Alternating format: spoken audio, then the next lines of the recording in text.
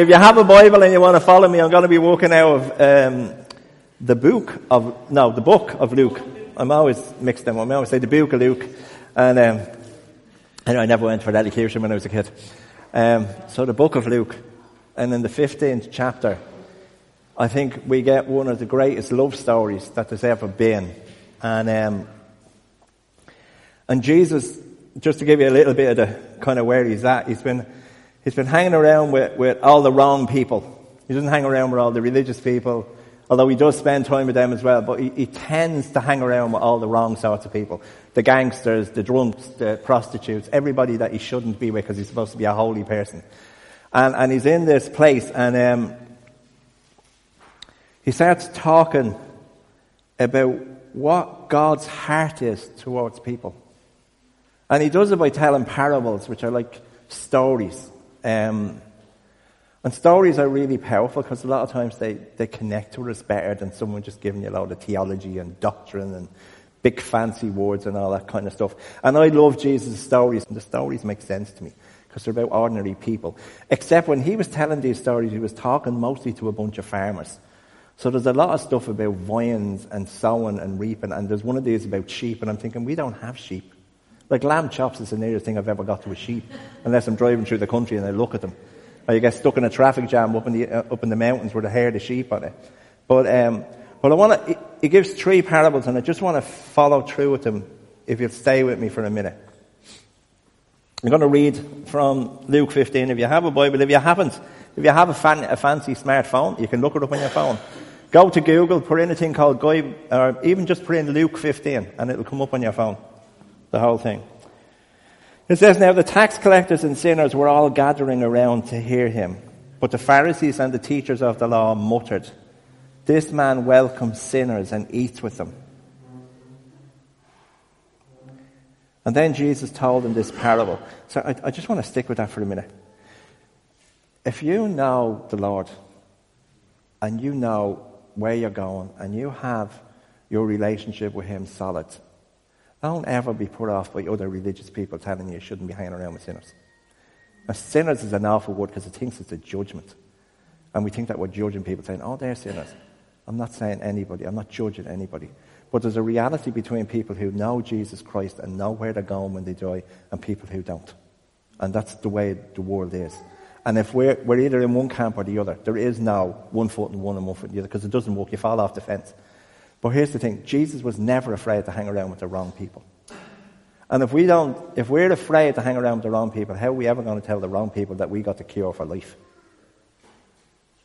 If I got the cure for whatever was wrong with Trish's eyes and I held on to it and didn't go and tell her, hey, look just do this and it'll be fixed. People would go, what kind of a miserable idiot is he that he wouldn't share that? But I wouldn't go around telling somebody who was healthy, who hasn't got any problem about that because it's not interesting to them. But if you want to be used by God, which is what he wants to do with all of us, and all he wants us to do is carry that message and go tell other people who haven't heard it yet, that there's a God in heaven who loves them, who has a plan for them, and who cares about them. He's not mad at them, he's mad about them. And that's what Jesus was doing. And the people who were pissed off with him were the religious ones. And I've had this conversation even this week with somebody. And it's like, and people go, you don't care enough about the church. And go, if people are in the church and they know Jesus, they're going to heaven. There's thousands of people out there who aren't. Thousands. They're the ones I'm worried about. And they're the ones God's worried about. Because as we go through this, it says, there's more celebration of a one person who turns to God than there is about 99 who didn't need to turn to God. So there's a whole thing going on there about where's our heart supposed to be at? Church is supposed to feed us, get us ready. My job is to equip you to go and do the works. To send you out, not to keep you in. So that all day, every day, you're interacting with other people and you're sharing with them what God's doing for you. It's not to make you cozy and happy and let's have a happy clappy club here every Sunday. This is only supposed to be like to give you a bit of energy to go and do the works that we're called to do. That had nothing to do with me sermon, so it must be the Lord. Anyway, let me read. Jesus told them this parable. Suppose one of you had 100 sheep. Now, I know you all have sheep in the back garden, so you have to go with me with this one, right? And loses one of them. Does he not leave the 99 in the open country and go after the lost sheep until he finds it? And when he finds it, he joyfully puts it on his shoulders and goes home. Then he calls his friends and neighbours together and says, "Rejoice with me, I have found my lost sheep." I tell you that in the same way there'll be more rejoicing in heaven over one sinner who repents than over 99 righteous people who do not need to repent. Remember who he's talking to. He's talking to the religious people. But here's the thing, how many times do we become religious? It's awful easy. It really is. It's awful easy to get into that place where I'm living in a glass house, where I'm throwing lots of stones. Because I have one bit of my life sorted out, then I think I'm okay to tell everyone else to sort that bit of their life out.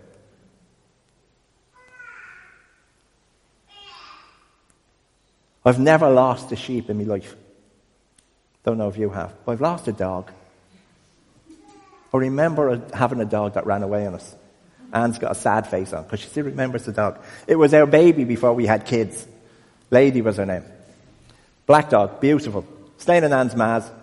Thunderstorm came, dog disappeared. I don't know if she got puffed up in a lightning bolt or she just ran away. She got over the fence and got away. We searched for her for I don't know how long. For years later, we drove down the road, saw a black dog and went, "Is that her? Is that her?" We had tons of other stuff in our life. Tons. We had people. We had a baby a couple of years later. We still saw a black dog and went, "Is that lady?" If you lose something, there's something in you that wants to find it. If you've never had it, you'll walk by tenpence on the street, and nowadays you mightn't even bend over and pick it up because you just go, "It's only tenpence, it's not worth it." But I'm telling you, if you drop tenpence in Super Quinn, you'll go under the fridges to get it back. You'll risk life or limb to get it back out because it's yours. You don't want to lose something. That's the way God feels about you. He doesn't want to lose you. He doesn't want to lose me.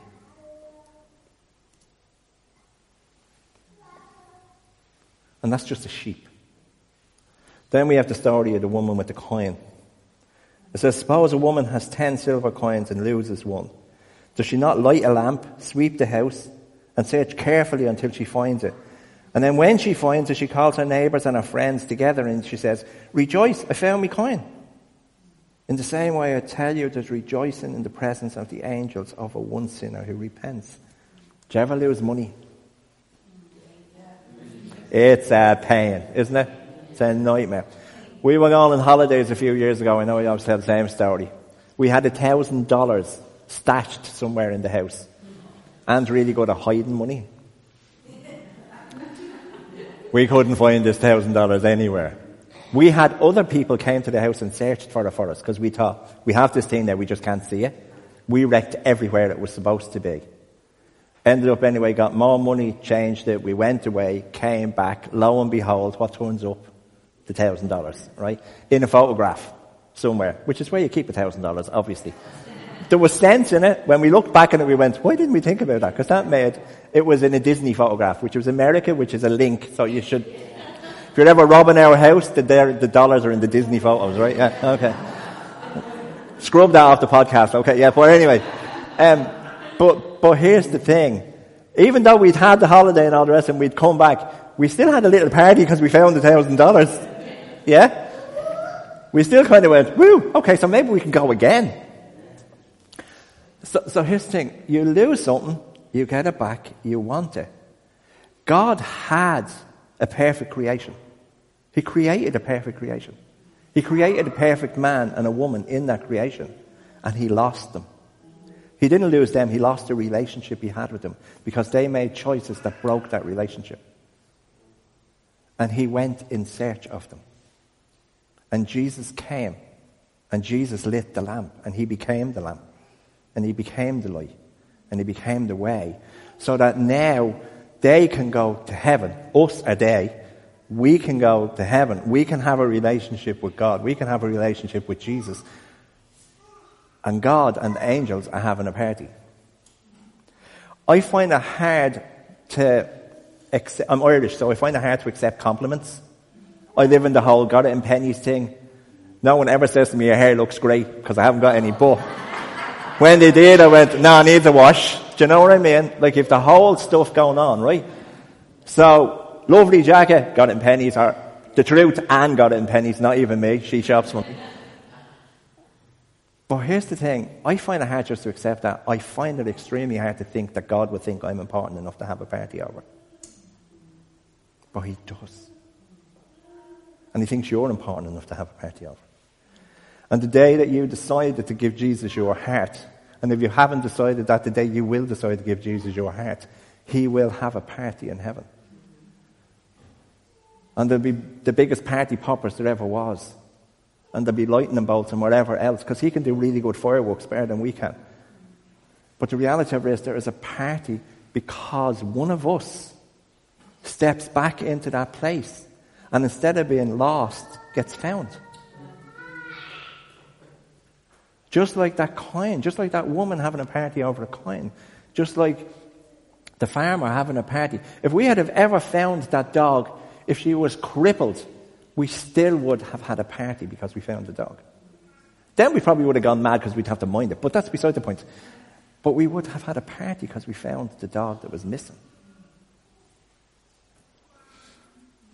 And then he moves on and he tells a story called the parable of the prodigal son. In my translation it says the lost son. And I think most of us have heard of this story of the prodigal son. Should we call people the prodigals, don't we? Even if you were never religious in your life, you know the prodigal bit. It's like knowing about the patience of Job. I didn't even know who Job was, but I knew we had patience. Yeah? So let me read this to you. And then we'll in a couple of minutes, we'll try and do what we can. Right? Jesus went on. After telling them two stories, he still talking to the same people.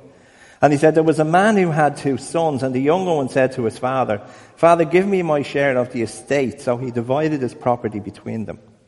Not long after that, the younger son got together all he had, set off for a distant country, and squandered his wealth in wild living. After he had spent everything, there was a severe famine in that whole country. And he began to be in need. So he went and he hired himself out to a citizen of that country, who sent him to his fields to feed pigs. He longed to fill his stomach with the pods that the pigs were eating, but no one gave him anything. And when he came to his senses, he said, how many of my father's hired men have food to spare, and here I am starving to death? I'll go back to me dad, and I'll say to him, sorry, it doesn't say me dad on that, but just anyway, Father, I have sinned against heaven and against you. I am no longer worthy to be called your son. Make me like one of your hired men. So he got up and he went to his father. But while he was still a long way off, his father saw him and was filled with compassion for him, and he ran to his son. He threw his arms around him and he kissed him. And the son said to him, Father, I have sinned against heaven and against you. I am no longer worthy to be called your son. But the father said to his servants, quick, put the best robe and put it on him. Put a ring on his finger and sandals on his feet. Bring the fattened calf and kill it, because we're going to have a feast tonight and celebrate. For this son of mine was dead, but he's alive again. He was lost and he's found. So they began to celebrate. Meanwhile, the older son was in the field. And when he came near the house, he heard music and dancing. So he called one of his servants and he asked him, what was going on? Your brother has come, he replied, and your father has killed the fattened calf because he has come back safe and sound. The older brother became angry and refused to go in. So his father went out and he pleaded with him. But he answered his father, look, all these years I've been slaving for you and never disobeyed your orders. Yet you never gave me even a young goat so I could celebrate with my friends. But when this son of yours who squandered your property with prostitutes comes home, you kill the fattened calf for him. My son, the father said, you are always with me and everything I have is yours. But we had to celebrate and be glad because this brother of yours was dead and he's alive again. He was lost and he's found. There's about 3 hours I could talk about that. And I have 7 minutes. So there's a few points I want to get out in it. One, when that young guy said to his dad, split your estate now and give me my inheritance, what he was basically saying was, I wish you were dead because I want the money. That's literally what he was saying to him. In that culture, I wish you were dead because I really just want to spend your money. I want to ask you, for those of you who are old enough like me to have kids who are grown up, What would it feel like for one of them to turn around and say that to you? I wish you were dead because I want to sell your house so I can have the money. Yeah? That's kind of what we were like with God. We don't care about you. We just want what we want. I want to live the life I want to live. I want to do what I want to do. I want to go where I want to go. I want to be what I want to be. And I don't really care what you think about it. Because he is our Father. And basically that's the life we live when we don't live in relationship with him. And the kid goes off like any kid. Happy days, loads of money. Have a party. That's what I'd do if I was 20. Go and have a party. But you know yourself, the friends run out when the money runs out. Years will carry on. And he ends up broke and he ends up living with pigs. Even that, in the culture, was horrendous because they hated pigs. And he's wishing he could eat the food that the pigs had. He's down and dirty to probably the lowest he can get. And then, and I love that phrase, he comes to his senses. It's like, bing, the light goes on. Why is it taking this long for the bell to go off? For you to go. Do you know what? There's fellas working for me that sweeping the streets who have more money and more food than I have here. So I'm going to go back and ask for a job. I'm not good enough to be the son, so I'll just go back and I'll ask for a job. And I'll be one of the hired hands. How many times... No, okay, let me rephrase that. I have met so many people who said, yeah, I'll get right with God. I just need to do this, and this to get myself in a place, and then I'll go to church. Or then I'll come do that. Or then I'll come do that. I'll be the hired hand. And then he goes walking home. And from a long way away, his dad sees him. His dad must have been looking out for him if he's seen him. Or he must have been looking out for something. And he ran out, and he brought servants with him when he ran out, because he said to them, get a robe and get a ring and get sandals. And restore him, because a robe, a ring and sandals were signs of sonship. They weren't signs of servanthood. They weren't signs of being a hired worker. They were signs of being a son. Being an heir. And I'm really skipping through this, but then you have the cranky big brother who's got his nose out of joint because he was the good guy who kept doing everything all along. But now we have this cheeky snot of a little brother coming back and he gets a party. And he's basically been a brat who doesn't deserve a party. And he doesn't deserve a party. In our system of justice, that young fella doesn't deserve a party. He wished his dad was dead, took his money and went and spent it. But in God's grace, he deserves a party. Do you know what's phenomenal? And I only really got it when I was looking at this time. The father went out to both of them. The father went to the son who had run away and done all the mad stuff on his way back. The father went to him. The brother wouldn't come into the house, the big brother. The father went to him. You know the difference between having a relationship with God through Jesus and having religion? Every religion I know of is trying to find a way for us to get to God. And Jesus came. The Father came to us so that we could have a relationship with him. He went out of his way looking for us. It says in Scripture that while we were yet sinners, God loved us. While we were yet people who were going, screw you, God, I'm not interested. He still loved us enough that Jesus came. Now you might know Jesus years and you might be walking with him or you might not be walking with him. You might not know in the way we're talking about, you think, you might be religious, you might not be religious. It doesn't really matter. What I really believe God wants you to know today is he's looking for you. He's looking to connect with you. He's looking to have you as part of his family. He's looking to put a robe on you, to put a ring on you, to put sandals on your feet. You have boots, sandals will be a bit chilly, I know. But he wants all of them signs where you are part of the family. This is my son. He's an heir. We're heirs with Christ. of all that God has for us. Everything. And the Father threw a party. He got the fat calf and he killed it. So that's like going to Tesco's and buying a whole heap of fillet steaks. And none of your cheap ones, even in Lidl's. This was the real deal. Super Quinn best, wherever. Super Quinn's gone. Super Value, wherever. The best butchers, we're going to get the best stuff and we're going to have the best party. We're not having sparkling white wine, we're having real champagne. We're not having party poppers, we're having fireworks. When you accept that invitation to that party from God, other people around you won't be happy. Don't be surprised that some people around you won't be happy. And that invitation is not just for somebody who doesn't know God. That invitation is for somebody who knows God, who God's saying, there's more. There's a bigger party waiting for you. You've put your foot in the pool, but there's a much deeper place for you to go to. But there's wild living or whatever that you need to leave behind you. There's a moment of coming to your senses that we need to come to where you kind of go, actually, this isn't working. On the outside, it might look all right, but on the inside, I'm dying.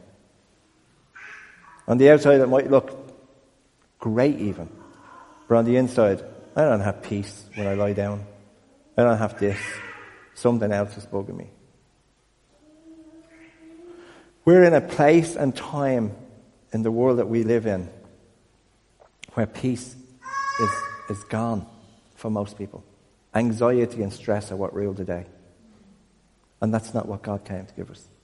That's not what was part of that perfect relationship that started off with God and the humankind that he made. There was no anxiety and there was no stress and there was no depression and there was none of that stuff. That's all stuff that has come from us breaking relationship with him. Over and over again, it says in Scripture, he came to bring peace. He came to give us peace. Don't be anxious about something. Give it to God. Don't be down. Don't be stressed. Don't be all of these things. Get your relationship with him in the right place. You'll still have lousy things happen. But it'll be you will be in a totally different place when it happens. You will be in a place where you will be able to deal with it. And it does it more justice than I can possibly do. I want to ask you just for a minute to close your eyes.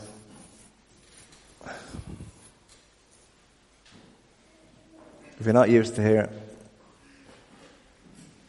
we won't pick your pockets or rob your bags. That's not what we want you to close your eyes.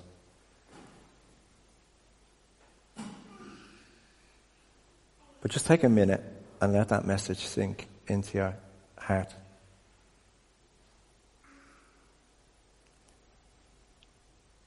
There is a God in heaven who is watching out for you. And if you're in this place and you've never made a connection with God, you've never given your heart to Jesus, you've never invited him into your life, you've never been in that place where you know there's something missing and God is the piece that's missing. Well, today may be the day you can do that if you want. And we'd love to pray with you, and we'd love to stand with you, and we'd love to invite you into that place where you can make that commitment and you can give your heart to Jesus. And if that's you, real quick, just put your hand up in the air for a second and put it back down again. And then we'll move on. Okay. Thanks. And for the rest of us in the room, if you're in a place where Jesus is calling you into a deeper place, he's calling you back into a deeper relationship with him, or he's calling you forward into moving into something new. Either way, this message is about a celebration in heaven when we accept and move forward with God. And if that's you, for a second, just put your hand up. Okay, thanks. Thank you. Okay, let's pray. When I finish here and we dismiss, John and Mary will be up the front here to prayer. They form the prayer team. And if you need prayer for something individual, or you need prayer for something that's going on, or you want to follow up on what's happened this morning, and you'd like to pray and have prayer for it, then please come up. There'll be still tea and coffee afterwards. Please don't leave the place without having someone stand with you or sit with you and pray. But in the meantime, let me pray now. Father, I thank you that you have a very specific word for each and every one of us. And that this morning is no mistake, it's no accident, it's no coincidence. The people who are in this room are the people who needed to hear what you had to say. And I pray that whatever I said, if it was of you, that it is 100% in our hearts and stays there. And if it was just of me, that it's forgotten about as they walk out the door, that it's just left behind. And Lord, I pray that for those who are in that place where they're not even sure where they're at with you, that you would just open their eyes to see a loving Father who is just waiting on us to put our arms up to you, so that you can just hug us and embrace us and throw the greatest party we'll have ever seen. And Father, for those who are in a place of maybe uncertainty with you, or not sure what the next step is, or have a sense that you're pulling at them, Lord, and that you want them to go somewhere, do something, stop doing something, whatever it may be, to go deeper with you. Lord, I pray right now that you would strengthen, encourage, give us what we need of your Holy Spirit, so that we will be able to go and do that.